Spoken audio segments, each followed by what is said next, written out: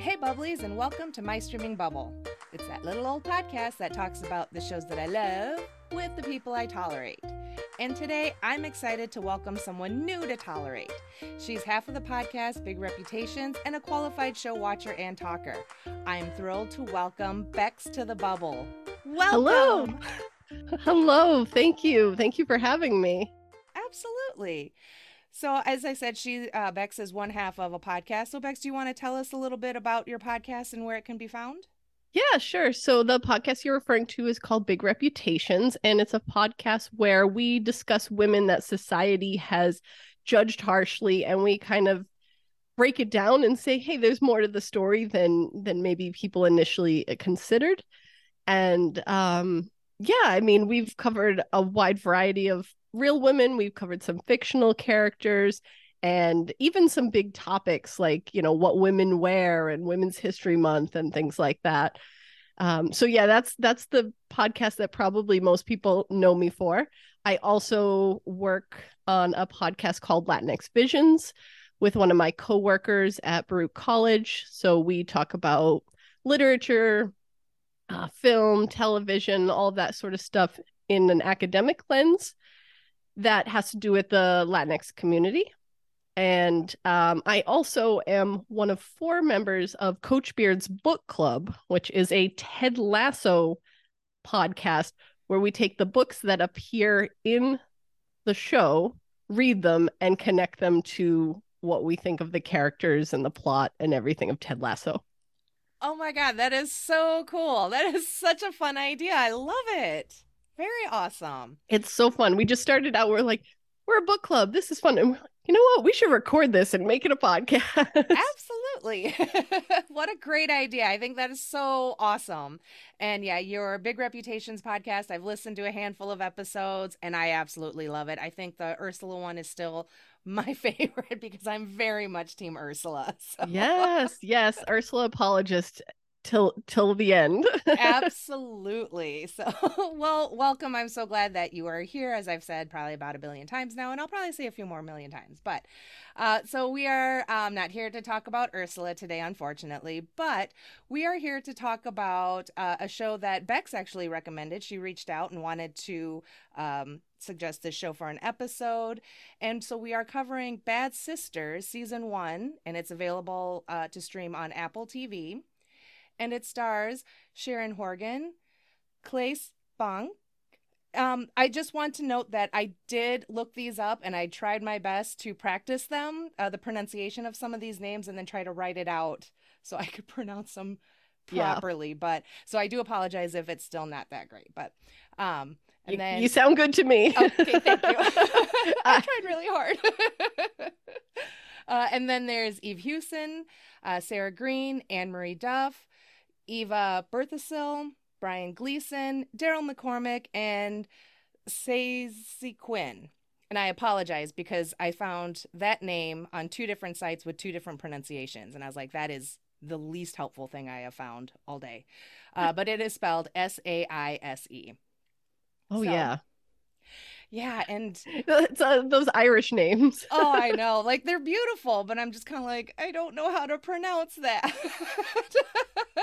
I hear you. So this is your spoiler warning and brief synopsis of the show. So what IMDb says is, follows the Garvey sisters who are bound together by the death of their parents and a promise to always protect each other. What I wrote was, Bad Sisters, more like the best sisters, am I right?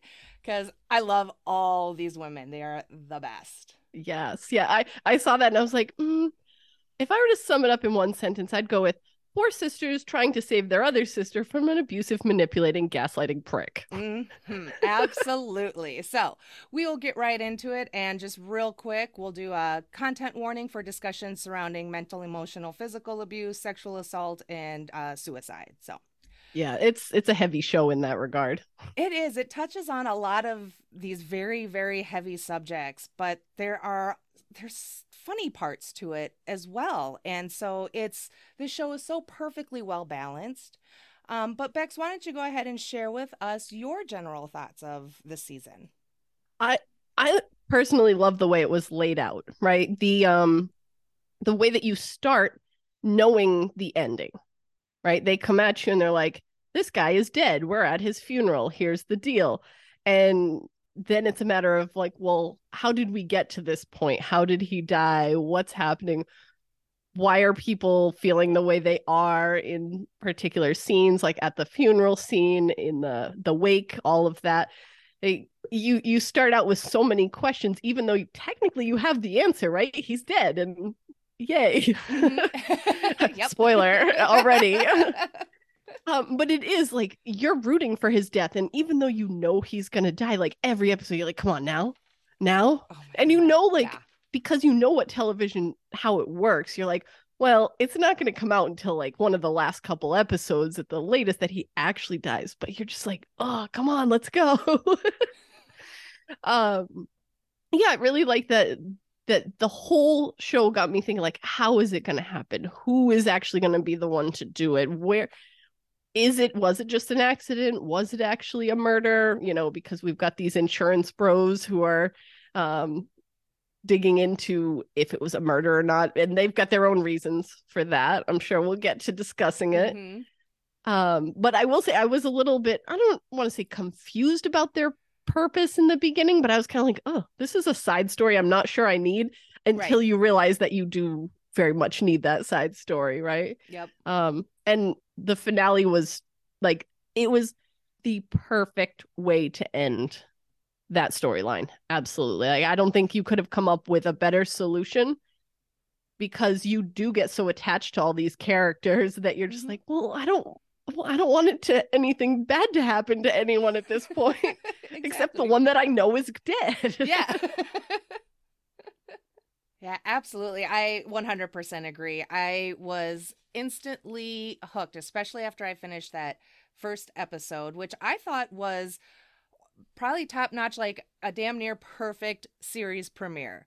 We're introduced to the characters kind of right away. We see all the players. The chessboard's being set up. We're like, okay, so here's what we got going on. There's someone who's died, and like right away, I was like, oh, I'm already sad and worried for Grace. And then shortly after, I was like, oh my god, this guy needs to fucking go.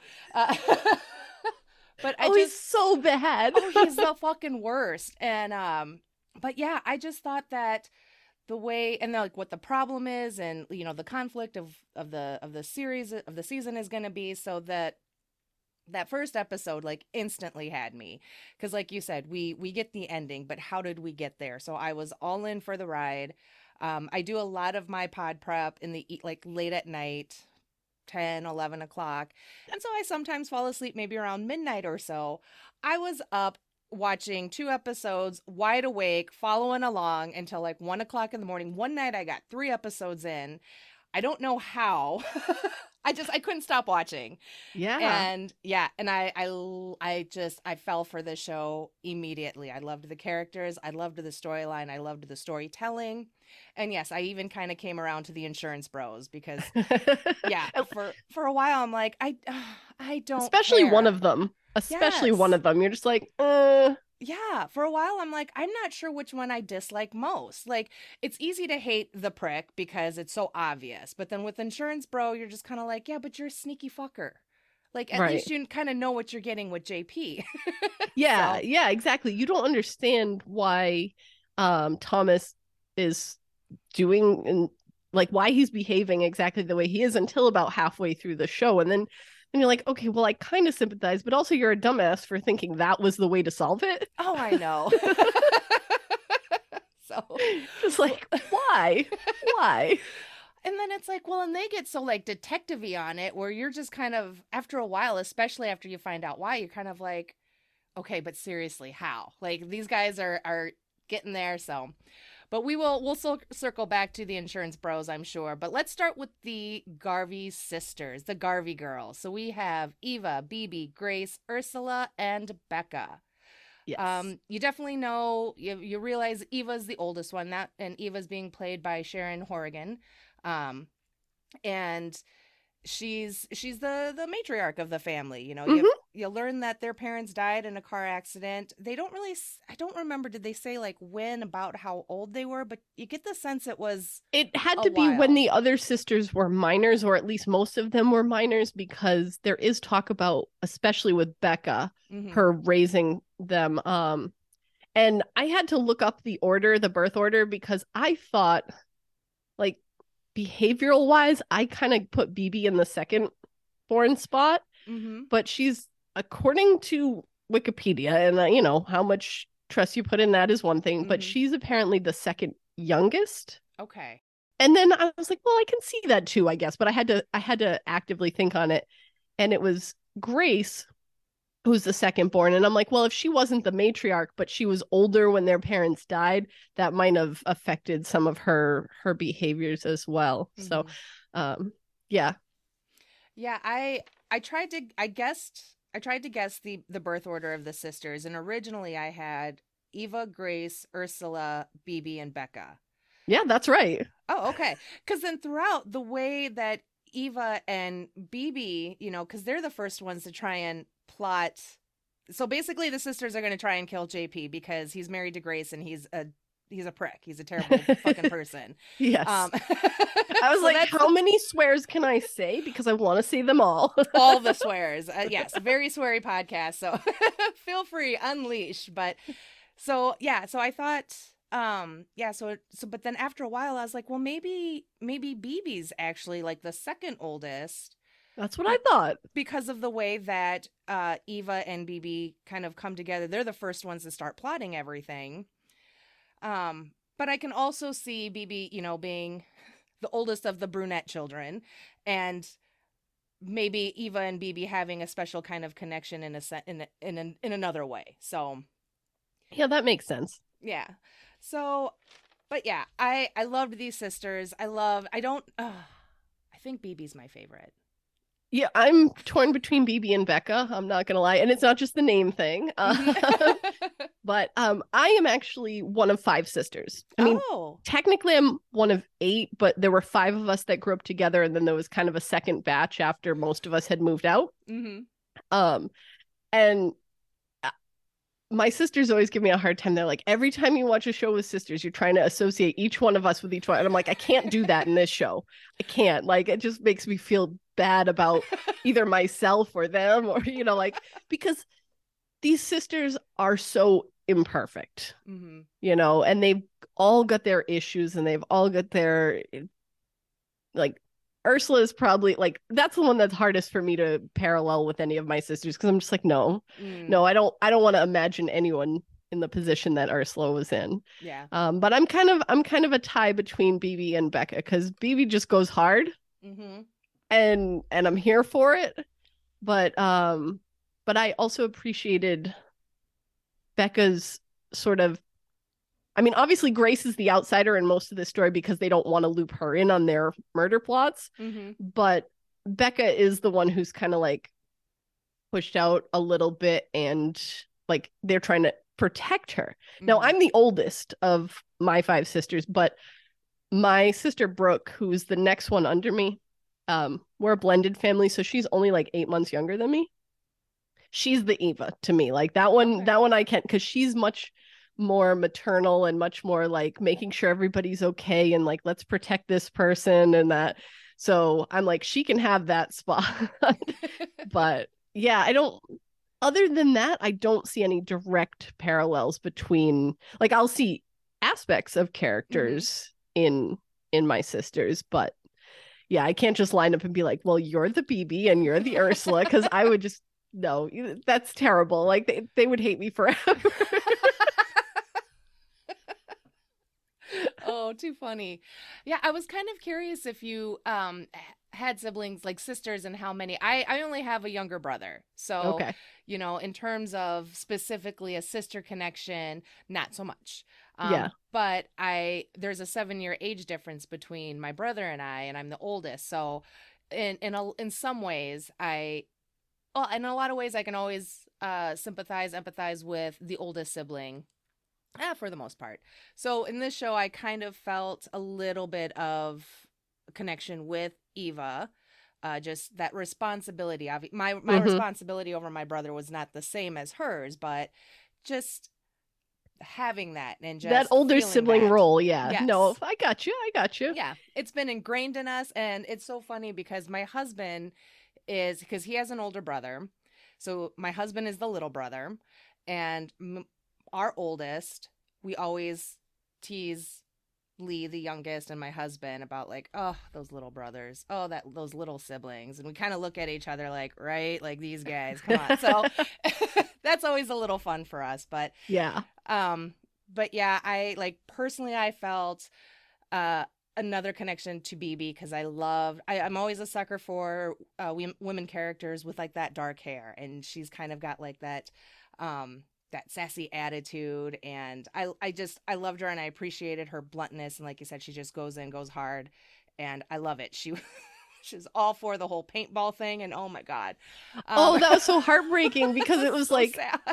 so for the listeners, I mean, obviously, hopefully you've watched this or you're good for spoilers because Hmm. we gave spoiler warnings, right? But like, BB has that eye patch in the beginning, and you're just like, oh, where did that come from? And you don't find that out until later either, Hmm. like how that came about, and the fact that in their attempt to kill him during the paintball game, she ends up shooting someone else's eye out is just like, ow, ow, Yeah. like it's so you just feel for her, right? Oh yeah, absolutely. Oh, and she like immediately too, like the guilt that she felt, and very very kind of on the nose, the eye for an eye, because they kept asking, kept kind of saying like, this isn't for revenge, is it? And she's like, no, no, it's for Grace, it's for Grace. So I think in kind of that moment we really do get a sense that maybe it really was a bit of revenge. But Yeah. you find out throughout the series that JP, Grace's husband, also known as the Prick, he has negatively impacted each one of these sisters' lives. So with BB, he was responsible for the car accident in which she lost her eye, because only a dipshit drives around with a pointy thing on their dashboard. He had like a little Oh my gosh, I statuette. didn't even put that together that that's what it was that got her eye out. Oh my gosh, because I just watched the end and she like ripped the figurine off Hmm. the. Oh my god. And then she Wow. like, yeah, Okay. chucked it in the woods. Yeah, yeah, yeah. That's oh, that wow. Thank you. Thank Yeah, you for yeah, that. no problem. With Becca, he leads her to believe that he is going to loan her the money so she can buy a studio so she can flourish as a massage therapist. Uh, Ursula, what he did to Ursula, and like, don't get me wrong, what he has done to all these sisters is fucking terrible, but the Ursula one broke my heart almost as much as Grace and Eva's Eva's is stories. Oh my mm. God, that one was so hard. And And you that's don't know all that one until the very very end. end. Yep. But so Ursula is married and she has 3 children, Mm-hmm. but she's having an affair. JP finds out that she's having an affair and gets into her phone and changes her lover's name to in contact information to his.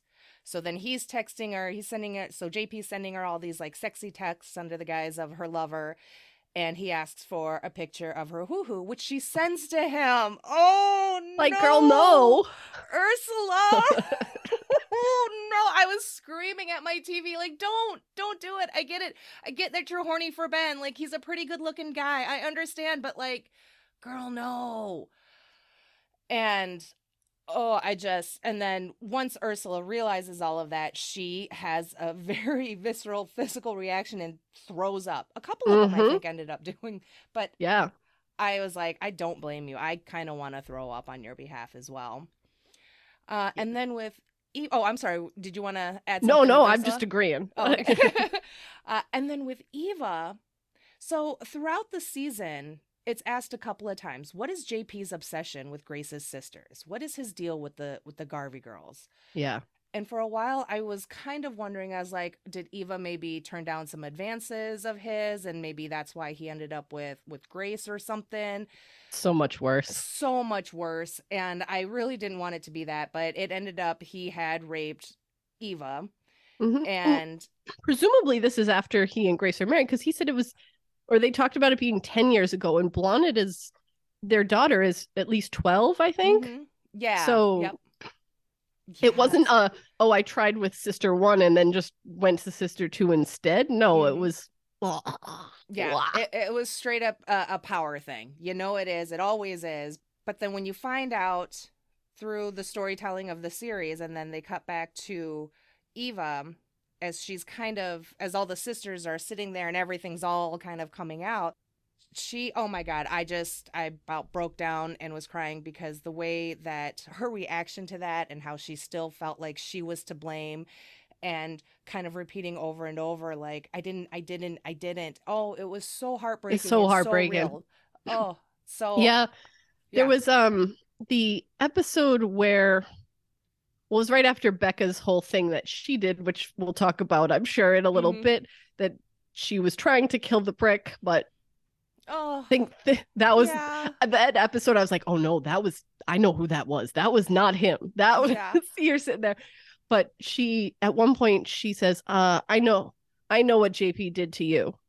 And you can see, like, and I only picked this up on the rewatch, right? Because now I know, but you see Eva's face kind of like, wait, you know? How do you Mhm. know? And then she talks about Eva's job and screwing her over for the promotion, which is what the sisters are all aware of. Mhm. But Eva, for that split second, thinks, oh, Becca knows Oh. what that, like that was sort of that read I got the second watch through with Yeah. Eva. It was like, oh, but so heartbreaking. Oh, it was so heartbreaking. And as hard as that scene was to watch, I also really, really loved it.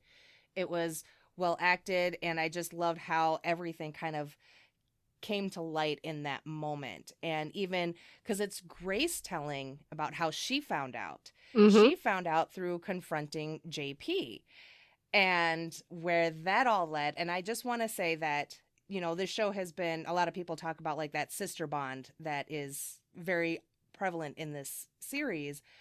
And I think it's the most obvious in this moment because the second JP tries to frame it that it was Eva's fault, that's it for Grace. Like Yeah. she's kind of reaching a point where she's just like that was it for her because she knew her sisters well enough, and then this is the kind of the last straw, the last thing that he could badmouth about his sisters because he's constantly gaslighting her. He gaslit her about Becca, Mm-hmm. and oh, it's just so sad.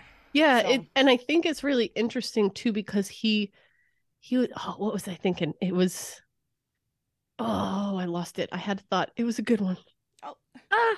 Um.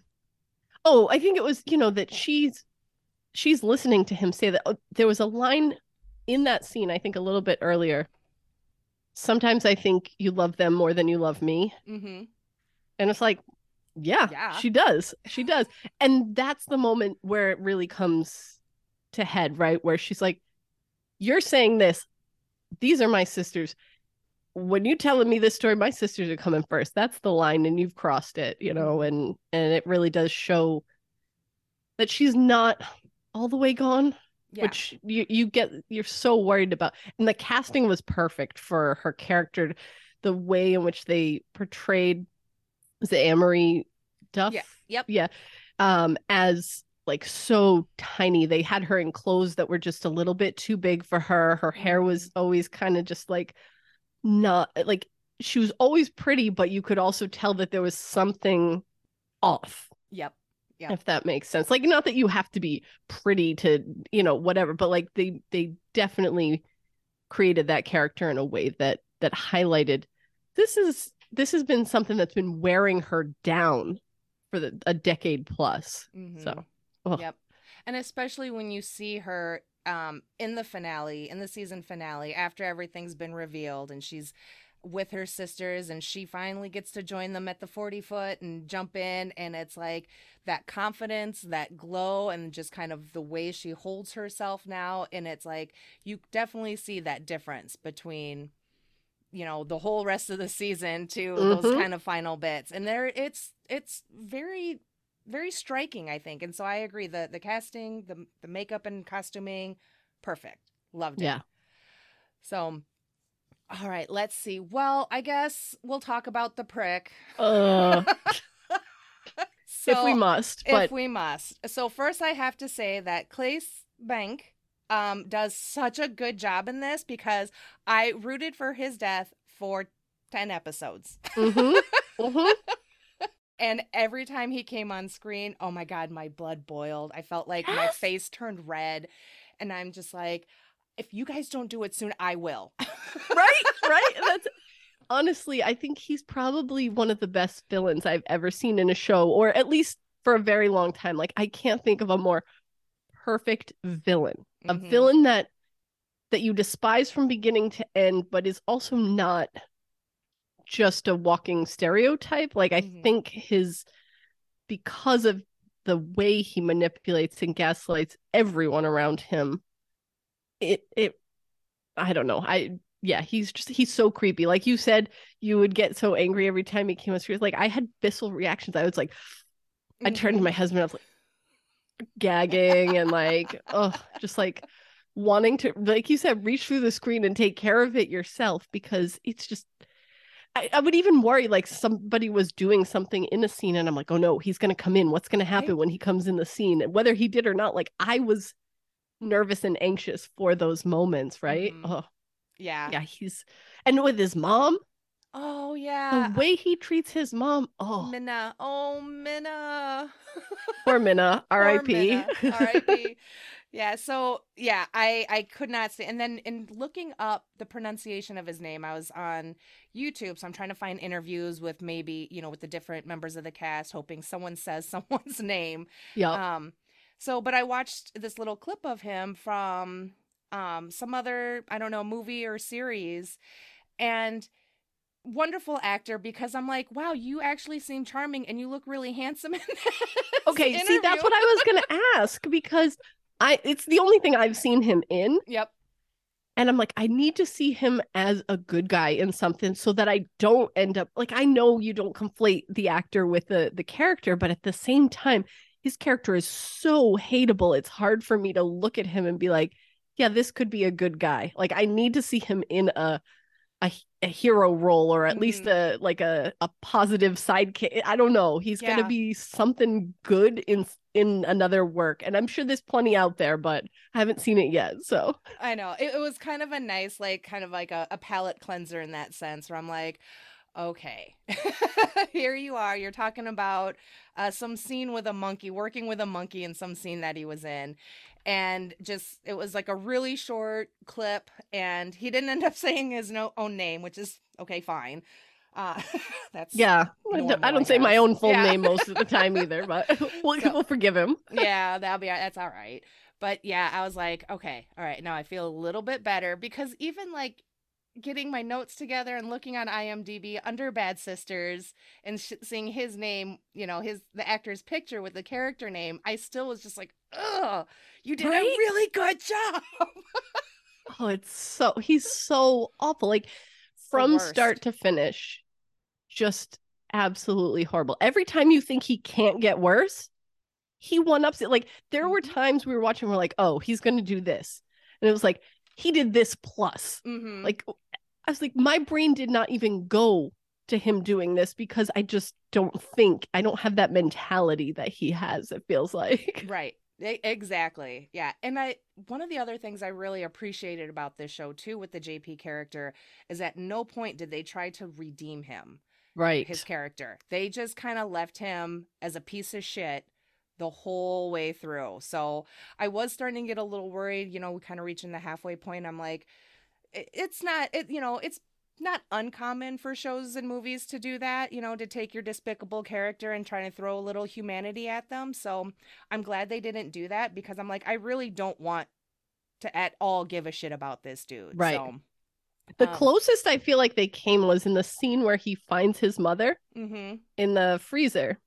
Um, and he does start to cry, but then it turns into this creepy ass maniacal laugh. And you're just like, Mhm. so here we see that scene, and I'm like, oh, he'll call the cops and be like, look, my mother murdered him and like stuck him in a drawer. But obviously she has dementia. And so there's probably that's going to be less believable. Mhm. But also, how often had she been going down there to visit him in the drawer? That couldn't have No, been her first time. it I couldn't just, have been. Yeah, because that was very unprovoked. But then he just like started laughing, and I was like, okay, you're gross, you're awful. And then he like thaws her out. Like, And yeah, like does her What? hair all nice, like kind of like his own little Norman Bates moment. Right? He's a Swedish Ah! Norman Bates. Yeah. Oh god, yeah, that was so weird. And it's like on one hand, I'm kind of like everyone grieves differently, Jen. Don't judge. Like when he's But it's laughing. the prick. But it's the prick. And I'm like, exactly. I was like, but fuck him. He's an asshole. Oh, But I'm so awful. so awful. So what it has so almost each episode is the sisters, each sister has a different idea attempt to try and take out JP. So after multiple failed attempts, BB and the paintball gun, Ursula is a nurse, so she tries to help with getting just to super roofie him, Yep. and that didn't go well. That was And funny as hell, though. The way he did that scene, he's like Pooh Bearing it down the marina dock. I was just like, oh. so it makes me think that Cleese has some comedic chops for He him to must. be able to pull that off and be Mhm. comfortable in doing that, and just knowing what that visual was going to be, and that's going to add a bit of humor to some of these very dark, heavy themes. Oh yeah, and then blowing up the cabin. Blowing up the cabin. That was their first attempt, right? Was Yeah, yep. Mhm. And I feel like that was like the most extra thing. Trying to blow him up. It was great though. Like and you hear him screaming, and you're like, yeah, there he goes. Mhm. Nope. He Nope. is definitely not dead. Because who got the phone call? Either Eva got a call Eva. from He him. called Eva Yep. because Grace was. Oh, he was probably mad because Grace had bought them his the daughter Lizzo and tickets, the yep. Lizzo tickets. So he was going to probably yell at Ugh. Eva. But it's like we saw just a few moments before that he has to be outside to get the signal. So Eva gets the call. The house explodes. I'm like, yes. And I'm like, no, he was outside. Shit. So, I mean, So like awful. right away, I'm just like rooting, like we said, rooting for this dude's death. And so with each failed attempt, it was kind of like, damn it, so close. Mhm. So Becca has the idea. She finds the freezer downstairs. Becca goes over to JP's mom's house, Minna, and she does massage therapy, and they're just friends. They hang out, shoot the shit, and it's really, really cute. I And think really, it's great because Becca doesn't like. Sure, Eva raised her, but like this is more of a mother figure to her. yes, absolutely. I kind of had the same thought too, because at one point Becca says to Eva, like in a fight, like, or maybe doesn't say it to Eva, but says that Eva wasn't the mom she wanted. Right. Oh, yeah. Because like BB or someone says to Becca, like, you're like her daughter. You're the daughter she never had. Yep. Oh, And she's God, like, well, she's the mother I never wanted. Yep. Like, yikes. Ow. Yeah. But it's like, yeah. So Becca and Minna have this really adorable relationship. Becca has the idea that, since JP goes over to Minna's house every week to drop off groceries, she's like, yeah, then he goes down into the basement and hangs out there for a while. So Becca finds the weird taxidermy basement with the freezer, and eventually JP's dad's body in the bottom drawer. Mhm. So she has the idea that when JP comes over on a Friday night, she's going to shove him in there, close the door, lock it, and lower the temperature. Side note, that whole raise or lower the temperature for a freezer with little Becca. Oh, that was so cute. It was cute. She took that second to pause for them to make sure she had it right. But so it kind of works. We hear someone come down into the basement. Becca's hiding in a closet, and you just see that the freezer door's open. Becca slams it shut, turns down the temperature, and leaves. And the whole time I'm just like, no. Mm-hmm. You know that it's just, it's not him. It's not him. So that was so fucking heartbreaking and so sad. And then the way they find Minna, like you said, on the freezer floor, next with the drawer open with her dead husband's frozen body. Because she That's thinks so that sad. It's so heartbreaking. it's so sad. Because, Minna's got dementia. So she continues to think that he's going to be home. He's coming home soon. Oh, so sad. Yeah. And then but obviously there was something up with her. I don't know how long she'd had dementia or what, but there was clearly some issue because JP had a sister who died.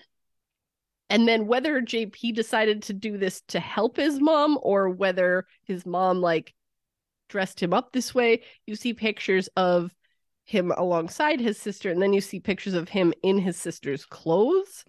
So you're like, well, was that something that she pushed him into doing, or did he do that to like be like, it's okay, mom, she's not really gone? Like, I don't know it, but that kind of gave you that like, oh, there's something not okay about their whole relationship as well, even if it was just based on that trauma from losing his sister. Yeah, no, 100%. Because then we do meet JP's dad in a flashback and find out how he died. And it's JP's fault because he chose not to save his dad. And I hate to victim blame, but honey, dad's working on taxidermy stuff and he's got an eyeball in his mouth and that's what he ends up choking on. And JP does not do the Heimlich or anything. He lets him choke. And I'm like, I don't care how long you've been doing that. Don't put tiny marbles in your mouth. Those are choking hazards. But at the same time, like, how many times have you put like a pin in your mouth? Like, if I had to sew on something, I was like, put that in my mouth. Well, yeah, no, all the time. We've done it. We know better. Do as I say, not as I do. Exactly. But yeah, you definitely get the sense that like the parent-child relationship in JP's family is definitely, there's definitely tension there because the way that conversation goes, there's like the tension and everything, and then dad chokes on the eyeball, JP doesn't save him, and then just shoves him in the freezer. And then later, after his mom dies, chops him into bits, puts him in a suitcase, and throws him in the lake. Like, what the fuck? Yes. I'm like, you couldn't. Yeah, I don't know. The whole thing is just that's what I'm saying. Like, every time you think he can't top what he's already done, he finds a way. Oh, yes. And I forgot to put him on the outline, but real quick, since we're talking about JP, the neighbor Roger and the god-awful thing JP did. I love Roger so much. He was the sweetest. Oh, and I felt bad because it's like he just was not reading the room after Grace left, and it was just Roger and JP, because JP's demeanor would completely alter and just be rude and dismissive and closes the door in Roger's face. And the fact that I just felt so bad that Roger still thought that they were friends. Like, I always at first I thought he was just coming over to like check on Grace and make sure Grace was okay and all of that. And then when he's like, you're my friend, and he was like, oh, I'm not your friend. And I'm like, this guy is not anybody's friend. No. So JP, just because he's a sick motherfucker, decides to pose as a child online because Roger is like a youth pastor, youth minister or something like that, joins the church's chat room website or whatever, and tries to get Roger, like, I don't know if he thinks Roger is a pedophile or he's just planting like the breadcrumbs to lead into his eventual questioning.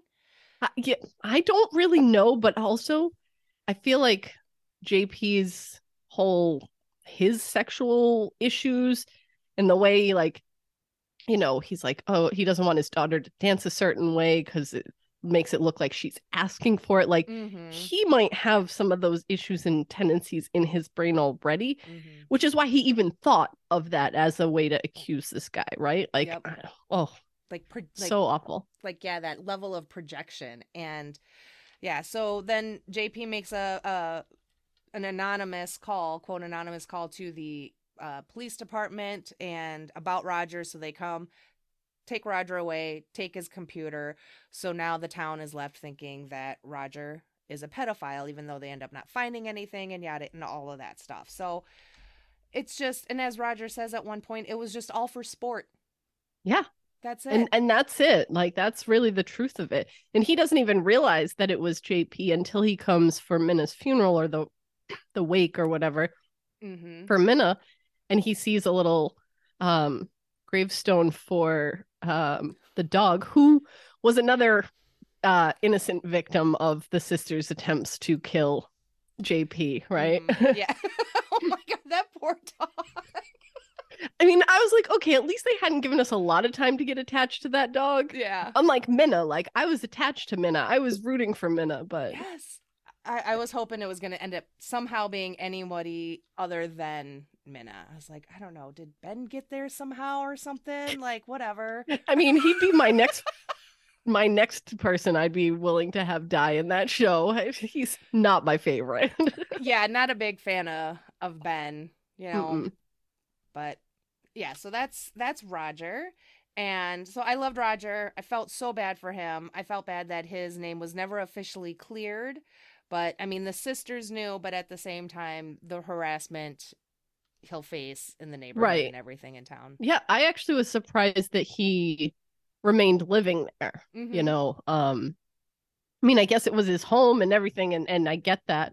But you see a couple of like the scene with at the wake and sort of the neighbors looking at him this way, and someone walking down the street at a later point, kind of side eyeing him a little bit. It's like, Mm-hmm. yeah, it's a false accusation, and he's been cleared, but that doesn't stop people from thinking one way. Exactly. Exactly. So, but, you know, Roger, I think Roger's going to be okay. Yeah, So, I have plans for Roger yeah. in my head. All right. Well, let's go ahead and hit up the insurance bros, and I'm sure we'll circle back around to the sisters and JP as we talk about these two Looney Tune motherfuckers. Oh yeah. Yep. So we have the half brothers, Matt and Thomas, and Thomas is the one that actually works for the insurance company that like his father started or whatever, their family's insurance company. Matt's just kind of helping out. Matt and Becca in episode 1 have like a really cute meet cute. So you're just like, oh, these two are gonna like they're so adorable together, yada yada. Mm-hmm. And then you find out how everything's all intertwined. And so yeah, Matt and Thomas are investigating the JP's death and the life insurance claim because they're out of money. And if they have to pay out, they are skint. And I know that word through Gilmore Girls. So I was really happy when I heard I heard a phrase on an Irish TV show that I actually knew and didn't have to Google. It's like, thank you, Gilmore Girls. But Thomas is also married and his wife is pregnant and she's like super pregnant. She's on bed rest, Yeah. can't do anything. So he's got a lot going on. Poor Thomas is very, very stressed out. And like I said, at first I didn't really give a shit about Thomas's problems. No, I really didn't. The only thing I felt bad for was his wife being married to him. Like I just did not like him at first. Exactly. It's like why? Yeah. But we find out why at least. We find out why. So we find out that their dad basically embezzled the money, ran the company into the ground, like took the claimants' monthly payments and spent it, this and that. And so they're really their whole business is at this point kind of a fraud, kind of a sham. Yeah. And so he doesn't want to get caught and he's still trying to protect their dad. And Matt finds out through because he was like going through stuff, right? Yeah. His Okay. Teresa, Thomas's wife, sent him down to the desk to like see if he could find some information so that they could kind of be in on it as well. And that's Mhm. where he found that information. He found his father's suicide note. Like previously he had thought he had just died. Mhm. It was an accident. Turned out no, that because of all these financial issues that you're talking about, he decided he couldn't handle it anymore. And his solution was, I'm going to kill myself and put this on my sons. Like what? Like, okay, we've got some serious parental issues around here. No shit. Yep. So, but at the same time, Matt and Becca are forming a kind of a will they won't they relationship, a bit of back and Yes. forth. And I ship it. for a while I really did. I was like, I don't care. These two are very cute. They're so adorable together. But like this whole kind of like back and forth on whether or not they were going to keep their distance from each other or actually like, you know, to hell with our families. We're going to kind of Romeo and Juliet it. I mean, not in the unaliving part, but just be with each other. Well, I don't know. Becca had that glass in the last Yeah, episode where she put the pentobarbital in it, right? Yep, but that's she right. didn't. She didn't go there. Yep. Eva arrived just in time. So just in time. I think the only reason I stayed with them, like stayed liking them together, is because they met authentically. yeah. Right? At one point, they both think that they met by like that the other one already knew who they were, and so they were just trying to get in and manipulate things. But they really truly did just have the meet cute, as you called it. It's like that early portion of the relationship until they went and questioned Becca at her house, they really just were getting to know one another and enjoying one another for who they were. And so that's why I was kind of okay with it, I guess. I don't know. But I can see where it might get a little bit annoying, because I often get frustrated with the whole, oh, they're together, oh, they're apart, they're together, they're apart. I think this just felt more like authentic miscommunication or lack of communication. So I was okay with it, but I get you. Yeah. And and I understand Matt being torn. I mean, he literally tells Becca, like, you're asking me to choose between you and my brother, my family. That'd be like asking her or any of the other sisters to choose between a partner and their family. So I understood kind of that conflict within Matt, and I get the back and forth, because both of them, they're both going through some shit, a lot of stuff to think about. But after a while, I was like, God damn, y'all are messy. Yeah. Oh, no, they absolutely were. Oh, yeah. And I don't not ship them, because I think by the end, and the way everything wrapped up and the way Matt managed to help everybody in a sense. I mean, Grace doesn't get paid, but to keep the investigation from moving forward, and to keep from his brother having to go bankrupt with a now baby daughter, he's managed to convince the Grace to drop the claim. So everyone just gets to walk away clean. So I was like, y'all. Yeah. I mean, could have done that sooner. Right? Again, communication. But you wouldn't have a good story if they communicated. I mean, come on. Very true. And I loved how Matt had very much a hand in kind of figuring it all out, and who killed JP. So it's kind of one of those like over the top, like, you're insurance dudes, not detectives. So like, what? Why are you going so hard on this detective work? Like pulling out the bags of trash and ruffling through them and everything. But oh God, that was so funny. Every time Thomas picked up a bag of trash from one of the sisters' house, I kind of made a face like, ew, that's so gross. Like, I just think about what's in a bag of garbage. Like, that's disgusting. And you're just throwing it especially in your like at Ursula's house, you know? Yes, with the, wet. It is gross and sticky. Yeah. But then I loved that we see Matt by the end. He even kind of has that moment of like, I can't believe I'm about to do this. And he grabs a bag of trash.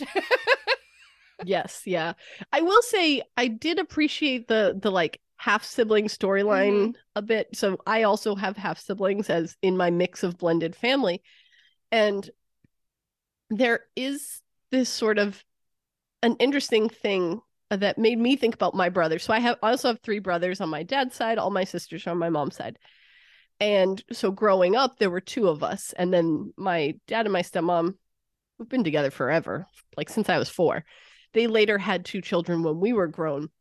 But the 2 of us there, my brother lived there full time, and I was the every other weekend kid, right? So I kind of put myself in Matt's shoes a little bit in that sense of like, I felt like I was missing out on that full relationship, but I haven't actually talked to my brother about this, but I'd be curious too if he felt kind of like, oh, well, you got to like escape, or like, because there's always that like grass is greener mentality. Is like, oh, well, if even if both sets of parents were equally good or bad or whatever, then the fact that I had an option of somewhere else to go or somewhere else to be, he might have a very different take on that.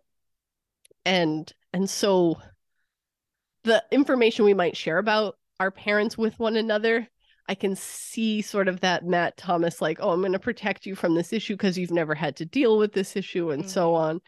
I did love the scene though, where I forget which sister they were talking to. I think it was Eva, but it was like, oh, this is my brother. It's like half brother. It's like, no kidding. Because for the listeners, Matt is biracial, Black, and the father was white, but it just really, really cracked me up in that moment. I was like, yeah, no kidding. Like, you've got this ginger, like, well, pale white guy, and then Matt. And then even Matt's kind of reaction to that, just kind of like, Yeah, like head down a little bit. Like, yeah, that was obvious and Yeah, unnecessary. I It was, didn't need to say that out yeah, loud. it was really cute. Matt's adorable. I think he's so cute. I love him to pieces. But yeah, because they have that, Matt and Thomas have a moment. And I think Thomas says something along the lines to Matt about like, you were the relief, or you got to, kind of alluding to that. Yeah, Matt didn't have to deal with the family day-to-day Hmm. bullshit, and that it was all on Thomas. And so yeah, part of the reason why he wanted to protect Matt from the truth. So Yeah. I just Yeah, I wouldn't be surprised. Like I said, if I talked to my brother about that in particular, I bet he would have, he's younger than me, so it's a little bit different of a dynamic in terms of the protection bit. But I think that whole like your experience and my experience were very different mhm, simply because you only came here on weekends. So yep. it just, I thought the sibling relationships across the board were very authentic and organic, and I really bought the Garvey sisters as sisters. I never felt like even you've got the two brunettes and the three blondes and everything, and you're like, oh, what? But they worked. Like you could see them feeding off of each other, the way Oh they yeah. instigated one another. I was Oh like, yeah. same. Me and my sisters, we will poke at each other, as much as we can get away with, or we'll call each other out on each other's bullshit all the time.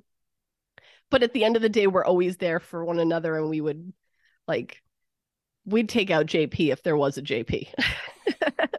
Nice. That's awesome. Luckily, there's not a JP Yeah. as far as I'm aware. Yeah, I completely agree with the sibling relationships, in this show. You definitely got the sense that these five women were sisters, doing anything they could to, like, and just the writing and their behavior, like you said, and how they knew kind of how far to take it, and even if they did take it a little far, it's almost like they were immediately sorry. Hmm. Almost. There was one scene with Ursula and Becca, and Ursula tells Becca what JP had done to her with the picture and with the photo and tricking her and all of that. And uh Becca has a moment where she's very upset and she kind of explodes and yells and starts to walk away and turns back and sees that Ursula is crying. So Becca immediately comes back, sits next to Ursula, gives her a big hug, and uh I think that's Yeah. when she tells Ursula about the plan to kill JP, and but is there for her and did not continue to walk away, and was like, shit, my sister's Yeah. Yeah. hurting. You're like, I needed to push that. I need to get that anger out. And like only with siblings do I feel like you can get away with that, Mhm. right? Like you say that kind of stuff to a friend, Mhm. and that can break a friendship. Mhm. But with siblings, and it doesn't even have to be blood relation, because like I said, I have all these siblings. Not one of them shares both parents with me, but I would do the same thing. Like I would Mhm. push them and push them, and then when I saw I went too far, I would stop and I would apologize and comfort them, and Mhm. so on. So, and I know they do the same back at me. Mhm. Yeah. So very very very real sibling relationships, very well written and very well portrayed. Loved it. Yes. All right. Well, let's see. We'll talk about, before we kind of get around to who actually did it, because we didn't mention that yet, I don't think. I don't think we I have don't think we actually. have. Just like the show, we're dragging it out for Yes. you. Let's see. Let's talk about Gabriel, Eva's coworker, Oh, real quick. he's so pretty. He's so pretty. Um, I was pretty surprised. I was like, what? Like, my note real big is, what? Gabriel's gay? Didn't see it coming. But For real? Yeah. I for real did not see Yeah, it it was kind coming. of back and forth for me. Like there was some moments where I was like, maybe, and then it was like, no, he's definitely seeming into her. So Yeah. But I suppose if I were to rewatch it, I maybe would pick up on some of the maybe bit more obvious things. But I guess maybe because I was reading Eva more than Gabriel, and the way she was kind of leaning into it, and just seeing her happy and flirty. And here's this big sister that's got like all the things going on, plus carrying around trauma that nobody knows about. mm-hmm. And it's like we see how happy they are and how much fun they have together. So that's who I think that's what I blame it on. Because I was just No, that's reading fair. Eva. That's very fair. You like want her to have that happiness, so Yep. you're just like, why? Why is this a thing?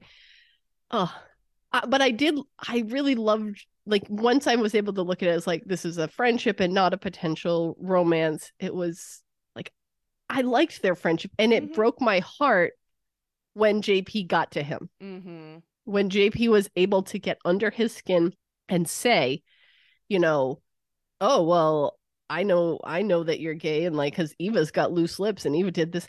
I mean, literally, the guy saw him at the marina on his boat with a date, and like, it's 2022, who cares? Or 20 whatever it was when it, but it was definitely, it's filmed as a contemporary show, so it's not like you couldn't be gay, but he was just trying to be discreet. He said, my personal life and my professional life, I just kind of keep them separate so that I don't, because he obviously has suffered discrimination.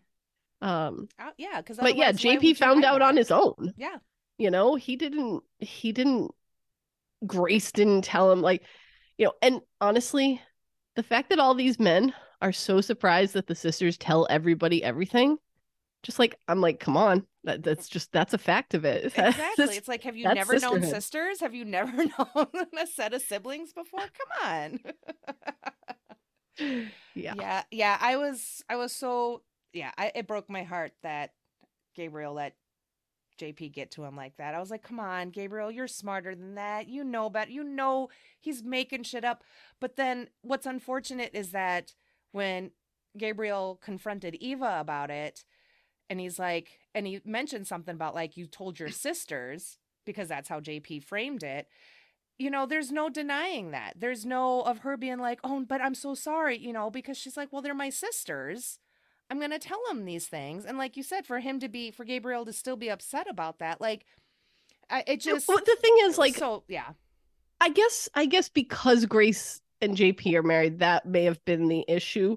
But like, otherwise, these sisters are never going to know him, right? It's like very separated, right? It's like, oh, we thought he was a romantic interest for you, but in order to get my sisters off my back, I had to say, like, no, he's not interested, and this is why.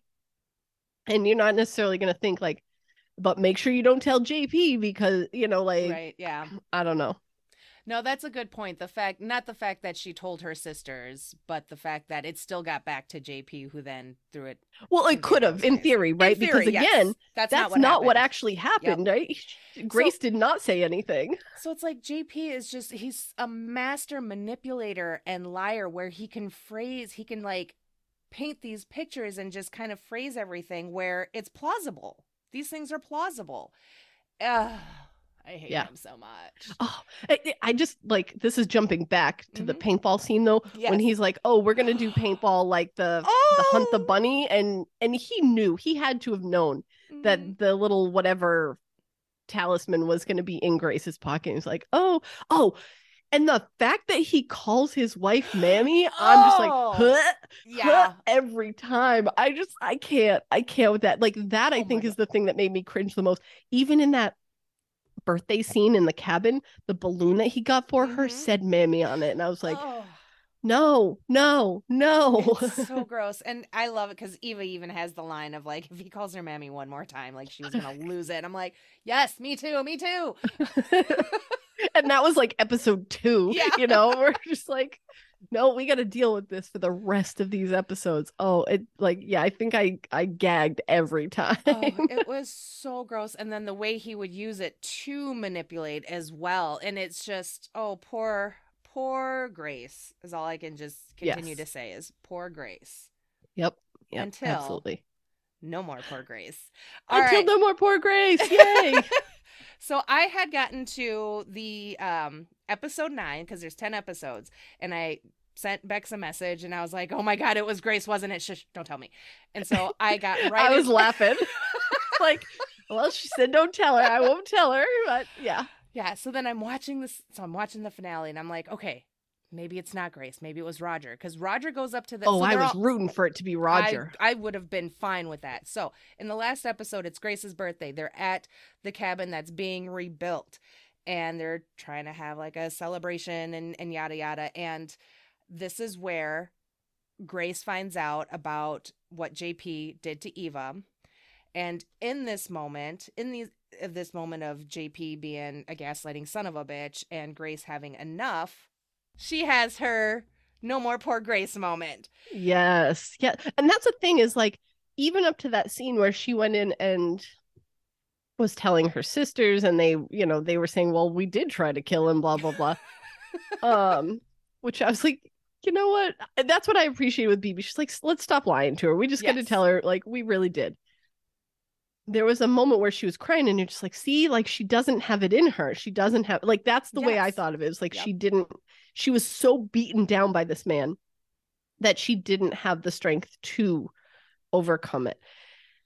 But when she picked her head up off the table, right in that moment, I was like, oh no, she definitely did. It's like when she said she was sorry, and that, because a lot of her sorries are really that like meek, hideaway, like cowering sorry. This sorry was like, I'm sorry, but also I did what I did.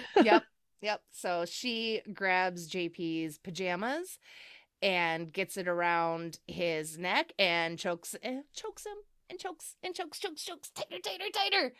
And I was cheering. I was as loud as I could at like midnight. But then it's like, so we're still getting pieces. The puzzle is not complete yet. We've kind of got the bigger piece, but it's still just like, well, how did the rest of it happen? Because the body is found. JP's body is found on his four-wheeler, out in the woods somewhere. And so after Grace like strangles JP, I was like, oh, that's real clever. You're not going to show us how she got the body down to the four-wheeler. And then we find out at the very, very, very end that she had a hand from the best neighbor ever, Roger. Yes. Poor Roger. Now he's accomplice. But I love that after she killed him, she just goes downstairs and puts on a movie and starts knitting. Like, she's clearly in shock of what she's done. She's just like, I don't know what to do. I'm going to knit. Knit? Crochet? I don't know. It was two needles, right? Yep. 2 needles. It was knitting. Okay. Yep.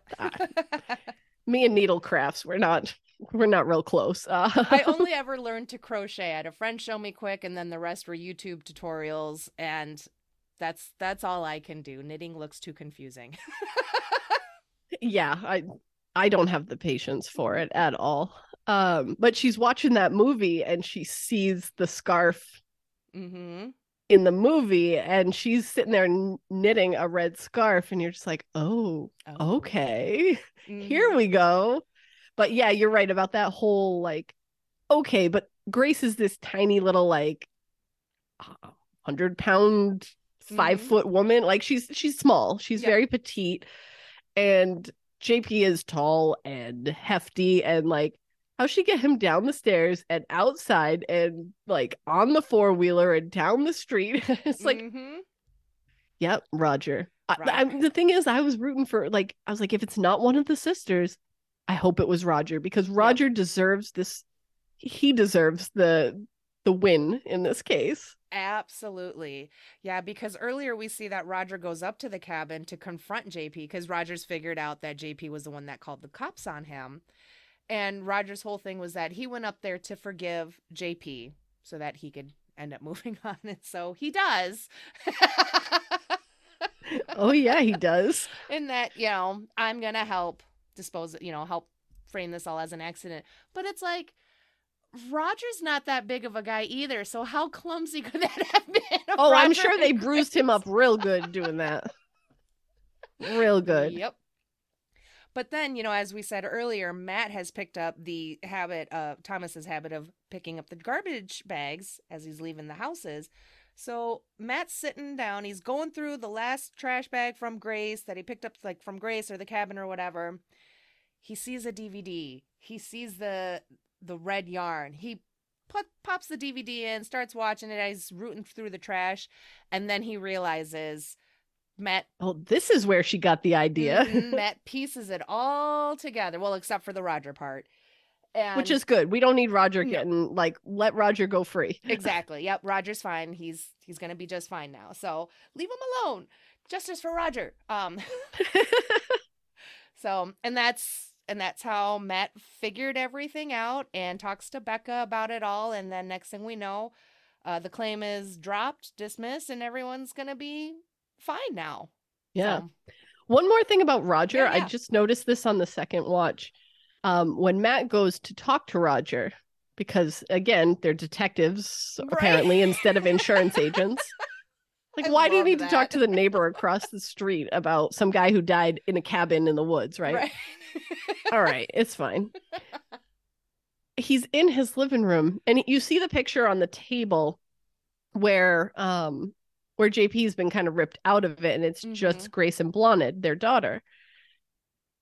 But if you look on his mantle, there is a picture. And I mean, I don't know, because I was watching on the TV. I don't know if maybe if I watched it on my laptop and I took a screenshot and zoomed in, I might see more specifics. But it looks like it's a picture of Roger and Grace and Blonded on his mantle. Oh. So I found that really interesting. Like, I Mm-hmm. don't know what, maybe it's not. Maybe it's just like he had a wife who was small and petite and blonde like Grace was. And so maybe he kind of sympathized with her situation because he had a family that was, but Sure. there was definitely a parallel there. I don't, like I said, I'm not positive Ah. it was them, Oh, but it looked like interesting. them. Oh, I feel like it wouldn't be a surprise if it was. Um, just because it seemed like he genuinely cares. I think he does have a crush on Grace, and Oh I yeah, I shipped them too. oh yeah, and I don't think it's, anything creepy stalkery or anything. At least I hope not, because I like No, Roger. no, no. I can't have Roger fall into that category. Mm-mm, nope, nope. So, but yeah, so I was very happy though that Roger kind of got his revenge, and Roger might not have been the one that actually killed JP, but he certainly had a hand in making sure that he stayed dead. Yes. So, And that Grace got to go free for it. Or, right. I mean, honestly, she could have pled self defense and it might have been okay, Mm-hmm. but she certainly wouldn't have gotten the insurance payout that she was trying to get. Yep. Um, and so, as a result of not getting the insurance payout, she and Blonde move in with Eva, Mm-hmm. but Eva's got that big house that they all grew up in, so there's plenty of space, and she didn't have her own children, which that's a whole other thing we didn't get into, but Yep. there's so many little tiny pieces. Yep. But she was also Blondet's godmother. Mm-hmm. So, she would probably love having her in the house with them as well. Oh, absolutely. And we've said so many times this closeness of the siblings, but you also get that with Blarned the niece, and just all the things that you the daughter, and I apologize, I couldn't even pronounce the name correctly while watching the show with the closed captioning, because I always want to put an R in there, even though there isn't technically an R. Um, but that's what my ears kept hearing, and I'm like, no, it's Blonde, right? Oh, like Blonnard or something like that? Yeah, Or, I think it was okay. just with the accent, it just sounded like there was an R, but Yeah. it's Blonde, I think. Anyways, Yeah, I think so. but yeah, I really liked that, just that, again, that closeness, and how much she loved and looked up to all her aunties, and how they all Mm-hmm. kind of brought something fun and whatever, Lizzo tickets, shopping. Um and so I am happy that Grace and Blonde are going to be living with Eva in that amazing fucking house. I loved that house. Honestly, they all had such great house. Like even Becca's little apartment, I was like, I'd live Yes. there. Oh, it was so That's cute. cute. Yes. And BB's house was really Oh, nice and big and fancy. yeah. I mean, Ursula's house it was just crowded. Yeah. I It mean, was very cluttered and that part stressed me out, but I think the house itself was cool. yeah, yeah. And it's three kids. Parents work like second shirt, third shift, so there's going to Yeah, be it some makes clutter. sense. Yeah. It fits their dynamic for sure. And it's very, like, again, very realistic, working mom, and having an affair. The house is Yeah, gonna right? they're gonna slip on some of the chores. But I loved BB's house. BB, and what was her wife's name? Nora. Nora, thank you. um their house was, I love, like, those big open, very airy, a lot of windows. Yeah. And then in some of those scenes, we also see the softer side of BB, with their son. and we Yeah. kind of see like that softer, sillier side of BB. So I really appreciated that. Yeah, I that love that. that definitely made BB and not that it wasn't sympathetic to her, but it gave her another dimension for Mm-hmm. sure. Yep. Yeah. Absolutely. So, all right. Well, is there anything else that we didn't get to that I'm just trying to go over my notes one more time. My notes are all over the place, but I don't. Sure. I have something I Oh, would love to talk about. absolutely. The opening credits. Yes. Thank you. I the first time we watched it, I think we only watched it a couple of times, then we skipped it. But then when I was rewatching it, I refused to, because it wasn't until we let it play one time and I'm like, oh, oh, oh. And then after that, I had to watch it every single time and pick up all the clues. So first of all, the song is what it was Leonard Cohen song. Thank you. That's my research detective over there on the side. It's a Leonard Cohen song that was redone for the credits here. And it goes through all these different ways of like people dying potentially, right? But I feel like the opening credits tell the story in reverse. Okay. Right? Like, so the first thing you see is the taxidermied badger. Yes. And the eye falls out. Yes. And then it's like a Rube Goldberg thing. And you're going through, and all the different ways that they attempted to kill him are in the credits. Like there's a boat, there's the paintball gun. Yep. There's the books. I paused it and I like looked at each book title, and there were a few of them about mushrooms, which is one of the, like they talked about like using nightcap to kill him, and Ursula's like, no, you can't do this. That's just great. Like every little bit as it's like going through this, the little eye is rolling down through the Rube Goldberg machine, and you see all these different ways in which people could potentially die. And like the matches, that was the first thing, right? Is the house. Yep. But that's the last thing that like burns the picture of JP that's hanging there. So I adore, like I don't think I've seen an opening credit scene that I like am so fascinated by in a long time. It's not just that the song is great, but it's got like so much story within the visual there. I 100, I'm so glad you brought that up, because like one of my first notes was I love the opening credits. And I remember when I started it and watching it, I'm like, I don't understand anything I'm seeing, but I'm sure it's all going to be really relevant in like 10 hours. And yeah, as I worked my way through, because I wouldn't skip every time. It's kind of like I'd get a couple episodes in, and then I'd watch and kind of look for some of the stuff. But definitely by the end, I was like, I get it. But I didn't actually pick up on all like the kind of backwards of the storytelling. I'm like, that's what I think. And well, I feel like I don't know if it's exact, but it seems pretty reverse. I'll definitely have to check that out again. But yeah, so by the end of this season, I was just like, love it. I mean, I loved it, but it's like now that everything kind of clicked and we've got the storytelling, the visual representation of the season within it, I loved it so much. And the soundtrack, I love the soundtrack. I didn't realize I enjoyed Irish music as much as I did, but I'm like, I'm kind of digging a lot of what I'm hearing. Yeah, if that like soundtrack's on iTunes or whatever, like sign me up. I'll purchase it. Yep. Absolutely. Yeah, that was great. Like I said, the first time we kind of watched it only a couple times when we like missed the skip button. But by about episode 8, I think we let it play and I was like, oh, you know what? So we watched it the last 3 episodes very carefully and picked up on it. And on the rewatch, I watched it every time and I would like pause as I'm going through it. Like, yes, I am that person, like combing the opening scene for all the clues. So don't do that if this is your first time watching it. Enjoy the show. I mean, I know we've spoiled most of it by now, but like, yeah, if you have watched the show, go back and like really carefully watch the credits, because so cool. I love that they got the books too, because yeah, before they brought Ursula in, and then yeah, they were just like, oh yeah, we're gonna extract yada yada from these mushrooms, and she's like, no, you can't. No. It'll show up, and they're like, see, this is why we need you. Well, and that's it. Each sister had their own thing that they brought to the table as Mm-hmm. well. Like they each had their own reason for wanting him dead, Mm-hmm. besides saving Grace, or like in addition to saving Grace.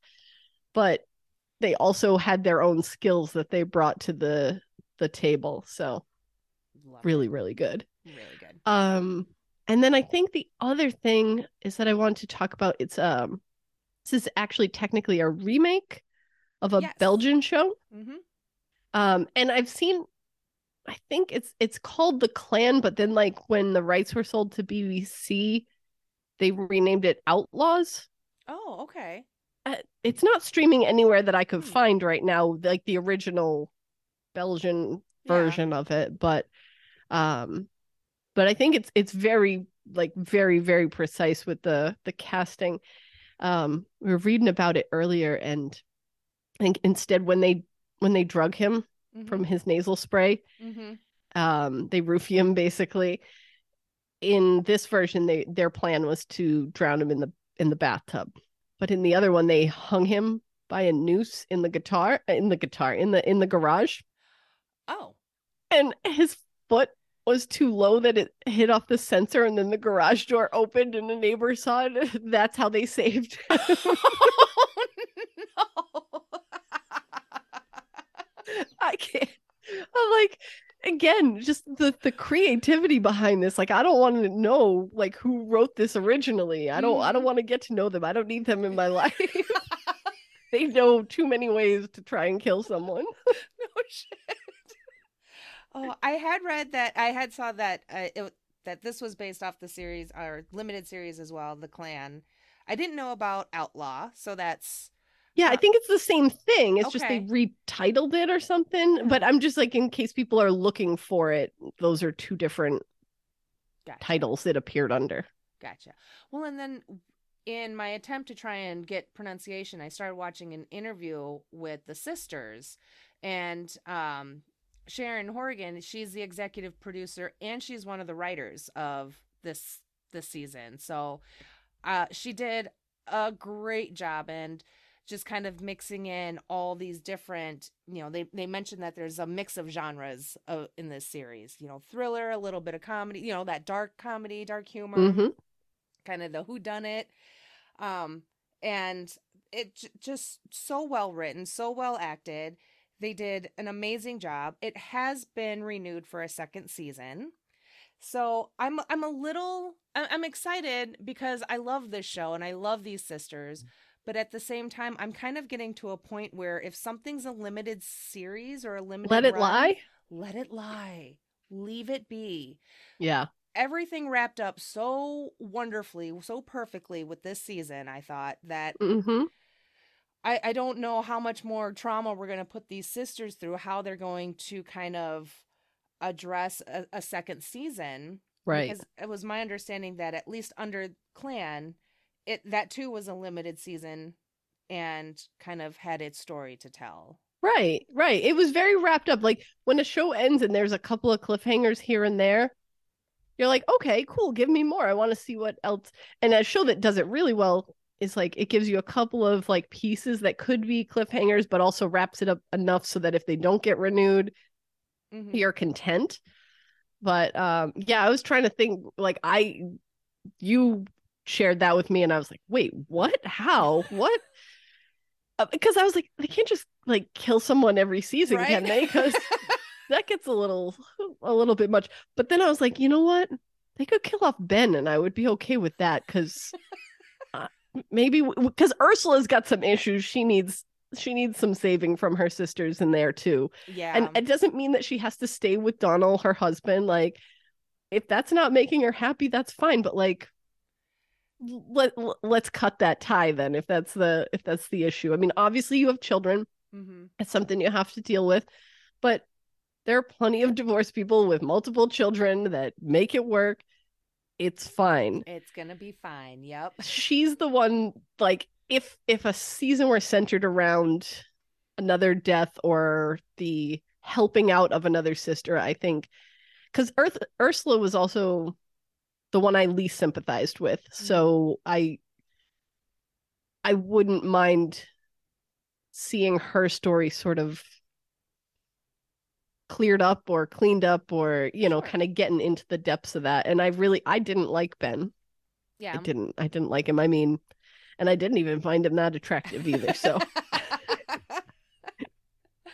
I just, Ben's Ben, whatever. mm-hmm. I thought he was easy, like okay on the eyes and everything. Sure, But sure. it's like, towards the end, she actually like, so the night that JP died, like the sisters, they're all kind of up at, not at the cabin, but they're up north or wherever the cabin's at.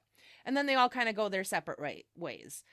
And Ursula goes to Ben and spends the night with him. And apparently, yeah, she asks Ben to be the one to kill JP, which I must have missed. Maybe I did Yeah, doze a no, little bit, I but didn't catch that either until so I that's what I was trying to figure out. Like, did she ask him the night before, or did she just ask him right then and he was shutting her down because he's like, oh, you could do anything. I would do anything for you. And he's like, you won't even do, like you won't even leave your husband. You're yeah. not gonna kill for me. Like, please, I know better. See, But also he's just, I don't know. I just don't like him. yeah, and so I don't know. I don't think that she directly asked him, but I think she was definitely like kind of alluding to it like the night before. Again, I don't Gotcha. remember exactly, but that was a deal breaker for Ben all of a Mm-hmm. sudden. And I don't know, for some reason I thought that was kind of odd. Like, I guess it shouldn't be when someone asks you to murder someone, that shouldn't be a turn on. But like, if you just kill them for me, then I'll leave my husband. Like, if Yeah. you'll kill this third party, then I will leave my husband to be with you. Like, no, Yeah. girl, I don't buy it either. Yeah. So I was glad that he called her out on that bullshit. He's like, you won't even leave your family and you're telling me you would kill for me. So I was like, yeah, that's a fair point, Ben. But Mhm. yeah, there was just something about the way he broke up with her that I was just like, I didn't like it. Yeah. So if there is going to be like another murder, that's who I hope the focus is. But like, also, I don't know that he fully deserves death in the same way that JP did, right? JP, Right. you just hated from beginning to end. There was never a moment where you're like, oh, JP. Yeah. Never. Not No. a single moment. Nope. And Ben, it's like, okay, yeah, I don't sympathize with him, but I also feel like if we did flesh out his character a little bit more, that I would not, there's no way I could hate him the same way. Right. I don't know. Yeah. If we were going to have the show continue in like a sort of a fanfic, what happened in the like happy days that came after, then like I'd love to see Roger and Grace, even if it's not a romantic relationship, kind of build their friendship a little bit more. And like to see what Becca and Matt, like what becomes of them at this point, because that's now it's a shared secret among them. Yeah. So I don't know, like I just want to see some like happy times for them all, like a happily ever after. But like that doesn't necessarily make for interesting television, right? Yeah, unfortunately, no. But yeah, I mean, I want to spend more time with the sisters. I guess that's really what it boils down to. Is like, yep, no idea what they're gonna do. It sounds like the writers aren't entirely sure yet either. I mean, it's just been renewed, so nothing else has been announced. Gotcha. But yeah, that's. I mean, I'm always there for sister stories. I am a sucker for sister stories, and if you've got 5 of them, well. And we were talking about that earlier, where we were saying the sibling dynamic was very well written, and I think a big part of that is it's not just like, oh, BB and Eva's relationship, and Grace and Becca's relationship. It wasn't just like paired off. It's one thing. So my sisters and I used to host a podcast called Why Do We Read This? And it basically connected older or classical kind of great works of literature with pop culture. Oh, okay. It was a way to get my students to like see the themes that were recurring between old literature and modern stuff. And I actually had my 4 sisters on for one episode, and we covered Pride and Prejudice. And one of the things, because there's 5 sisters in that, one of the things that I don't remember which of them said it, but they're like, Jane Austen doesn't know how to write 5 sisters. She only had 1 sister. She knows how to write 2 sisters. And so when you read Pride and Prejudice, you have Jane and Lizzie, who are like always together, and you have Kitty and Lydia who are always together, and then you've got like Mary, and she's just there and exists and doesn't get a storyline. Mm-hmm.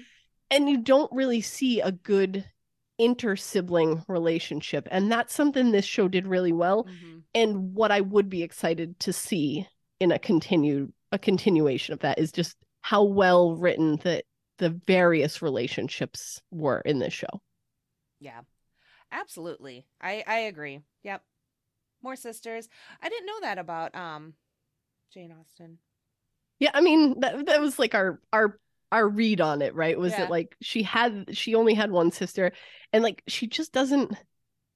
It's almost like, obviously the novel is told through like Elizabeth Bennet's perspective, but it's almost like she dismisses her younger sisters outright, and like they don't. It's just her and Jane, and it's them against everyone else, and it's like, that's not like, yeah. Do you have moments where one sister is your favorite over another? Absolutely. But those switch. Mm-hmm. It's not like a lifelong permanent thing. And you're not just going to like dismiss the other sisters. And I say that coming from a family where like 3 of my sisters are full sisters, mm-hmm. and then I have a half sister, mm-hmm. and it's not like us against them. Right. I don't know. Yeah. There was a tweet a while ago that kind of along the same lines about like being able to tell when an author doesn't have siblings and when they do by how they write. And it was something like, it was just like sibling 1 walks in like, oh, hello, brother. How is mom? And mom's looking for you, blah, blah, blah. And then the yes. other one was like, hey, dirtbag, mom's looking for you, you piece of shit. Exactly. That's like, my sister called me earlier, and I don't know which one of us did it this time, but we usually will pick up the phone to each other and go, "You face," like just what, like, yep. Or another sister, if she calls me, I'll be like, "Oh, hi, Smelly," like, yeah. That's just who she is. Everyone has their role, and we know it. Exactly. Yeah. But we don't call each. Oh, hello, sister. How are you today? Hello, brother mine. No thanks. We barely even use each other's names, Yeah, no shit. Oh God. Yeah. Sometimes I'm like, what is my brother's name? No, just kidding. Pretty sure it's Brian. Okay. All right. Maybe. Some days. Could be something like that. All right. Well, I think we will go ahead and start wrapping this up. So just one last time. So this is our Stray Bubbles. Last chance to bring up anything that was missed. Scenes, episodes, quotes, notes, etc. Bex, do you have anything, or do you think you got it all out? I think I got, because the theme song and the intro was like my big one for that. Was just like, yeah, I definitely want to make sure we talk on that. Mm-hmm. I guess it's something you said earlier about the Irish songs. I think that with like TV, like, yeah, I like the Irish shows. Like, I just watched season 2 of Derry Girls not too long ago, or 3, or I think it was season 3. Yeah. And I'm just like, yeah, I like these shows. These are good. Watching shows from other cultures, always a plus for me. 100% agree. Yeah, I think I got pretty much everything out.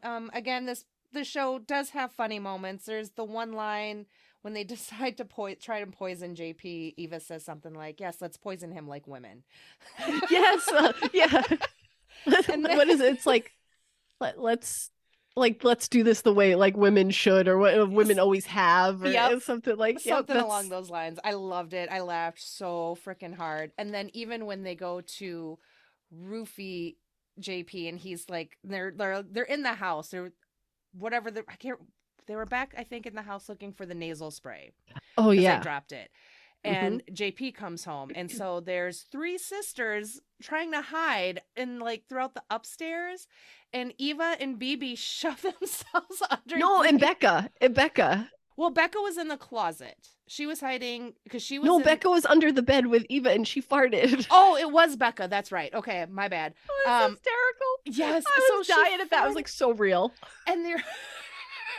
And it's like they're doing this sibling bickering while they're hiding from an abusive piece of shit that they just tried to murder a bunch of times. And she farts like, just, I love that. I was like, yeah, well, sometimes you get a little anxious and your insides are a little in turmoil. Like you gotta, but she's just like, really? You farted when we were stuck under the bed together? Oh my gosh, I was dying. And then, and then he was like, he could smell that and come in here.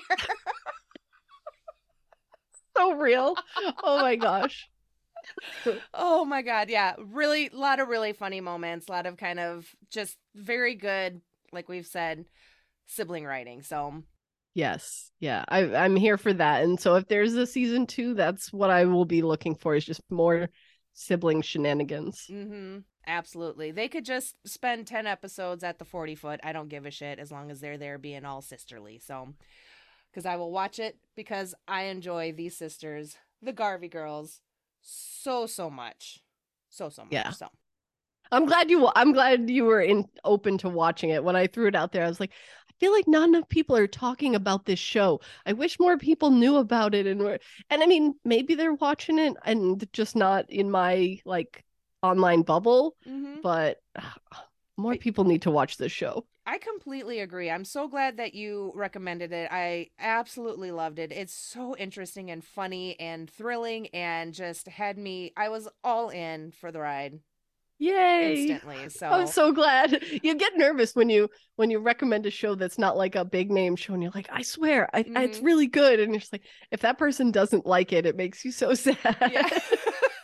Yeah, because I finished and I went scrolling through Twitter. I'm like, give me more, give me all the Bad Sister things. And it just not there's a little bit, but it's not. But yeah, it's no Thrones or House of Dragons and shit like that, and that's all right, you know. But yeah, I even told a coworker, and I hadn't even finished it yet. I was like, I'm watching this show. It's on Apple TV, and I know she doesn't have it, so I was like, you'll have to wait until, you know, maybe we get the DVDs because I work at a library. I was like, but I only have one episode left, and it's so super good, and I think you'd really like it. So she was like, oh, okay, I'll keep an eye out for that. So yeah, get the DVDs, library. Yeah, as soon as they're available. Yeah, exactly, obviously. All right, well, we will go ahead and move on to the next bit, the 6 Degrees of Nicolas Cage, Bad Sisters Season 1 edition, where we will get to Nicolas Cage in 6 steps or less. Why? Because it's fun, and I like Nicolas Cage in games. I don't know if anybody told you, but like, I struggle with Nicolas Cage movies. I'm not going to lie. I was like, this is going to be so hard for me because like I've only seen a handful, and probably the one I like best is Spider-Verse. So fair enough. That's an amazing one. So yeah, but I did recruit my husband to help me out this. I usually, when I do it for Finwa Rock with Erin on her podcast, I recruit either my husband or my podcast host Kim. And I'm like, I need your help with this because there's too many jumping around here. But we got there in one. Like I have a longer one because I kind of felt guilty about just having a one jump. I always feel like that's cheating, even though it's like the point is 6 or less. It's like how quickly. But it's Sharon Horgan, who plays Eva and is the executive producer, was in The Unbearable Weight of Massive Talent with Nicolas Cage. So that was the easy one, right? Yep. That's the quick one. But I wanted to go with Anne-Marie Duff as well because I really liked her in Sex Education. Oh, okay. She played Maeve's mother.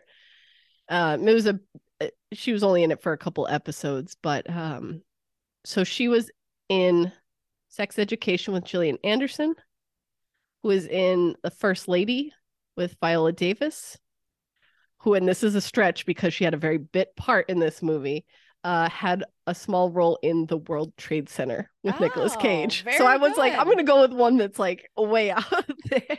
No, awesome. I'm glad you got, because I too had Sharon Horgan, because as a Nicolas Cage fan and someone who bought Unbearable Weight of Massive Talent on digital the second I could, as soon as she popped up, I was like, that was easy. Yep. But I did do another one because I was like, well, that's an easy one. And I was like, in case, you did that, you did that one as well, I wanted to have an extra one. So I went with Claes Bunk because I was like, because I was scrolling through his IMDb. I'm like, let's see what else this fella has done. So he is also in, or was in, The Northman with Willem Dafoe, who was in Wild at Heart with Nicolas Cage and Laura Dern. All right. Yeah, I was like, neat. Yeah, I feel like, I mean, he was the big name in this show, and besides Sharon Horgan, Mm. he was the one in the credits who was like, I don't know whether it said with him or or featuring. Like it's always kind of that Oh yeah. they do it in the order from like biggest name to smallest within the credits, but then there's always that one they tack on the end, and that's kind of like the Mm-hmm. ta-da. Yep. So yeah, I Ah. just need to see something else with him in it though.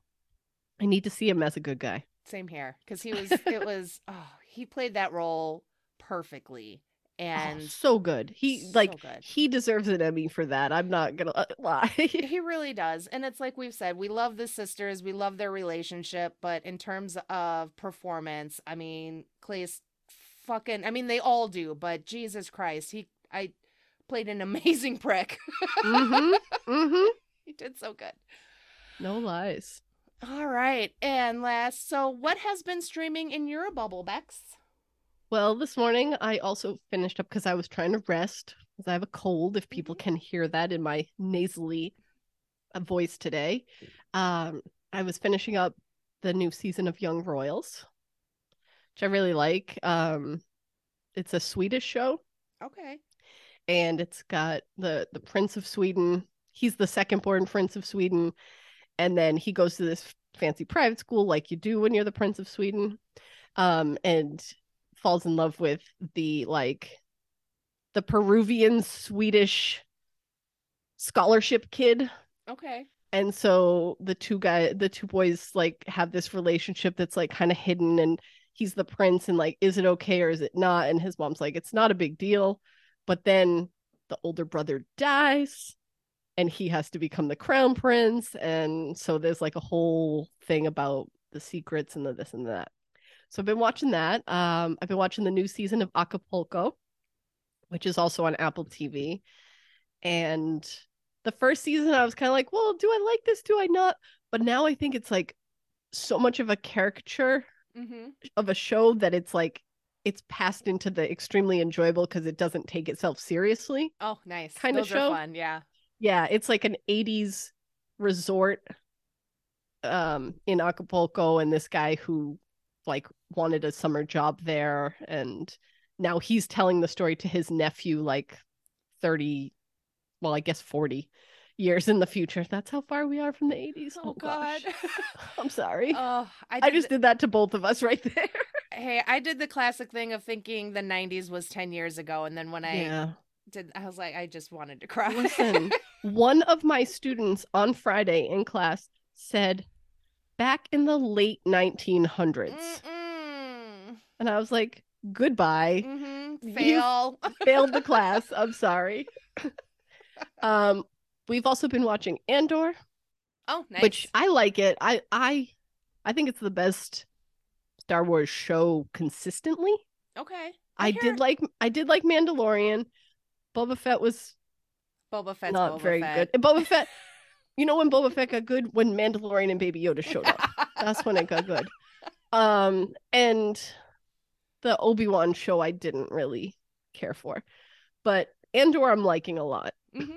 I've heard Just lots of good things about Andor. We watched the first episode and then we haven't gone back to it. So I'm it's slower than the others, but there are 12 episodes, Yep. so I feel like it's allowed to kind of draw itself out Mhm. like that. Also Diego Luna, like there's Yeah. no other reason to watch it besides that. Like Yeah. Diego Luna, just watch it. Los Spookies season 3, 2. I don't know. The newest season, I think it's season 2 of Los Spookies is out on HBO. I'm not sure how I feel about that. We're not done with it yet. It's a really ridiculous show in season 1, and season 2 it's super ridiculous, and I'm like, how is this all going to tie together? So hopefully they pull that all in. It's like a group of people, like 20, 30 somethings in Mexico that have this group where they like do horror scenes for people who want like horror recreations Okay. to like in the one of the episodes it was like, oh, I want to scare my kids, the students, into like thinking that reading is good or something. And so like we need a monster who comes in and like tells them, oh no, this is what happens if you don't listen to your teacher. And like Abbott Elementary, of course. But that's week to week. So watching that one. And then also finished Dead End Paranormal Park, the new season of that. Have you watched that? So my kids watched the first season, and then I knew the second season was coming out, so I was like, come on, you guys, you like this, you like season one, let's watch it. They are currently they got obsessed with Steven Universe and currently Craig of the Creek, which is an adorable show, and I love that show. So they have not circled back yet to do Dead End Paranormal Park. But I liked this season a lot too. Yeah, I really, because like the kids have their shows and we'll kind of zone in or pick up on this and that. But that one I thought it was really cute. I thought it was like the cutest thing. And I know it's like got some spooky aspects to it, but I was like, this all in all is adorable. And yeah, it's spooky, but not like nightmare inducing. Yeah, it's good for, I mean, my 8-year-old's kind of a weenie, and so he didn't have a problem with it, so it's not that scary. There you go. Yeah. There you go. A weenie for an 8-year-old, I guess, Right. Yeah. No, that's totally understandable. Well, I love your list. It is an impressive list. So yeah, we watch a lot of things, I guess. Yeah. Hey, nothing wrong with that. Well, my husband's not a big binger, so like we watch like one show or we'll watch 1 or 2 episodes and kind of rotate through the different shows. Okay. So it works out. Nice. Yeah, my husband's not a big binger either, but he doesn't like having too many shows going on at one time because then he gets confused. Yeah, that's fair too. Well, some of those actually only Young Royals and Abbott Elementary are really like, he'll watch Abbott Elementary if I'm watching it, but I don't think he would like go find it and watch it if I didn't. So there's like 4 that we're kind of rotating through, I guess. Oh, that's not bad. That's pretty good. Not too bad. Oh. Yeah, I think so. For us, like we are well, I just finished season 3 of Derry Girls, and I love that show so much. So good. Cute ending. I like the way they wrapped it up. I do too. I thought it was really, I really enjoy that show, and I went back and I started rewatching season 3 again. But it's like I started Derry Girls after I finished Bad Sisters, because I was like, I just need more Irish women in my life, apparently. I need more Irish women in James. No. Yeah. Well, I love that about Derry Girls is like whenever they're all in a group, they're like, oh, hey, girls. Yeah. Because like if it was you think of all those like old shows where it's like 4 male friends and like one girl who's like hanging out with them because she's a tomboy, because that's the term. But, and they're like, oh, hey, guys, hey, boys, whatever. Yep. And it's like, well, James is the only, guy. So everyone else, it's girls. Hey, girls, what are you girls up to? And I'm like, yes, I'm here for James being one of the girls. Absolutely. He declares it in season 2. I am a Derry girl. Like, yes, James, yes, you are. And when I watched that show with my husband after I'd watched it a bunch of times, because I knew that he would like the setting of the show, 90s. The 90s and Ireland and the Troubles and everything and the soundtrack. And so, and he enjoyed it. But then we got to when we finished season 2, I turned at him and I was like, you're a Derry girl now too. And he's just like, shut up. I was like, but you are. I love it. Yeah. And then we are getting caught up. We were kind of late to the latest season of The Walking Dead. So we're working our way through that and getting caught up. I've liked it so far. I've been a bit more critical on the later seasons of The Walking Dead, but I will have to say I will always love this show no matter what. So that's good, I mean, otherwise I would have given up on it like a lot of people did. But I feel like that's me in Supernatural, so I got you. I understand. Like there's some seasons where you're just like, really, am I doing this to myself? But you keep going, and yeah. You stop after 325 episodes, but no, I'm just kidding.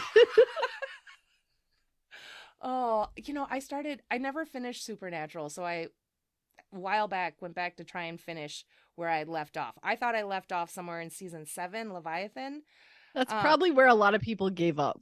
But it turns out as I was watching through seasons 8, 9, 10, and 11, I was like, oh shit, I did watch these, but I don't remember like anything. Hysterical.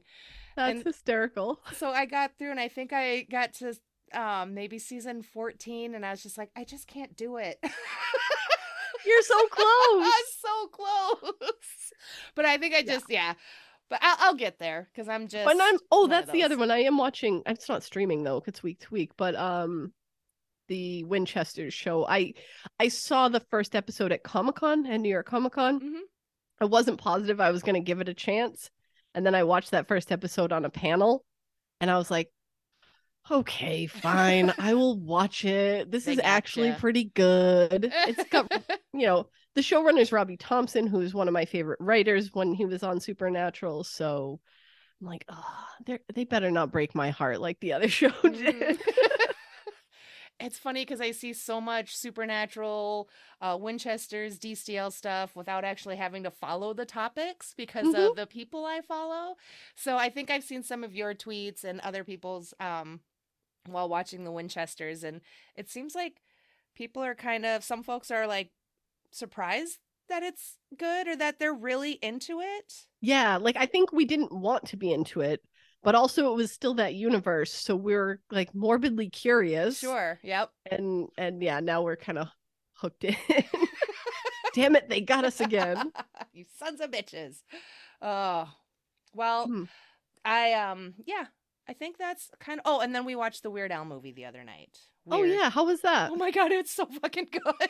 Yeah, all right. I loved it, and I was laughing the entire time. And it's like, when I first watched the trailer, I was like, I already love it. It's already going to be perfect. It's going to be the perfect parody movie of, I figured just like those rags to riches stories and kind of like, the longer versions of the behind the music. And it was that and like so much more. And I could not stop laughing. And every time they did like another little parody, not just a song, but like a movie trope or something, I just would look to my husband and I just start giggling and he's laughing and we're Al fans. So yeah, it did not disappoint. Love it. Okay. All right. I will have to check that out because I've definitely seen that floating around and been like, well, maybe, I don't know. It's weird. Like I say, I tend to watch shows because movies are long, but then I'll sit there and watch like 2 or 3 episodes. And I'm like, well, I really could have just watched a movie in that time. We finally sat down and watched what we do in the shadows, the film. Oh yeah. Because again, same thing. I was like, oh, it's a movie. That's gonna be like, and it's only, I think the movie's only an hour and a half. It's not even that long. You're like, wow, I really should just suck it up and watch movies sometimes too. Yeah, I know what you mean though. I during spooky season I was going back and getting caught up on some of the horror movies that I've kind of missed out over the years. But it was the same thing. I'm like, I could be watching a show. But again, it's the same amount of time. But something. Yeah, I don't know. I mean, I like movies and all, but I think what I like about TV over movies is the depth in which you can develop characters throughout TV that like sometimes it just doesn't, the time doesn't allow for it in films. Yeah. Oh. Yeah. No, that's a good point. I like that. All right. Well, I think that's going to do it for us. So I just want to thank you, Bex, again for joining me today and for suggesting this cracker show. Sorry, that's a Dairy Girls thing. I'm just going to try and work in more of that Irish. Yeah. I refrained from attempting any kind of Irish accent because it's just bad and offensive. Yeah, so... I mean, I'm part Irish and I definitely wouldn't attempt it either because I think my attempt would be offensive in and of itself. It's like I can do certain like random words and phrases, but they never came up, so it's fine. But yes, thank you again. And I want to make sure that everyone knows to go listen to Big Reputations because it's a great podcast. I love it. I'm a little behind, but I'm looking forward. I've got a bunch of episodes queued up. Eartha Kitt, the Marilyn Monroe, and then, yeah, some of the topics ones too. Like you have a breastfeeding one that I'm really interested in listening to. So yeah, we actually, neither of us are mothers ourselves. So we asked a bunch of our mother friends for their input on that episode because we're like, we can't really speak to this from experience, so let's ask. That's Awesome. No, that's great. So love it. And yeah, and where can Big Reputations and your other podcasts be found? So Big Reputations is at Big Rep Pod on Twitter and Big Reputations Pod on Instagram. Latinx Visions is at Latinx Visions on both of those platforms. And we're on at Beards Book Club on Twitter only for that podcast. And I am at A Single Man Tier on Twitter as long as it keeps existing. Yep. Who knows how long that will be. I think the ones that are left are all just fiddling on the Titanic. That's me. Yeah, me too. Yay! It's quite the large band. It's quite the ensemble. It's like a symphony orchestra right here. All right. Well, Bubblies, why don't you go and make sure you check out one of several of Bex's podcasts. Make sure to give her a follow on the socials. And thank you all for listening, and keep streaming. Bye. Bye. If you're enjoying this podcast, be sure to let me know by rating and reviewing wherever you get your podcast fix. Follow me on Twitter at StreamingBubble. Find me on Facebook and Instagram as MyStreamingBubble. Have thoughts, suggestions, questions, or want to be tolerated? Email me at mystreamingbubble@gmail.com. If you want to show your love and support for this little old podcast in monetary form, search My Streaming Bubble over at buymeacoffee.com and buy me a cheese wedge. And if you want to take that love and support to the next level, head over to Redbubble, where you can find and purchase My Streaming Bubble merch. All monetary support goes right back into this podcast, from new recording equipment to night cheese. Thanks for your support, and keep streaming.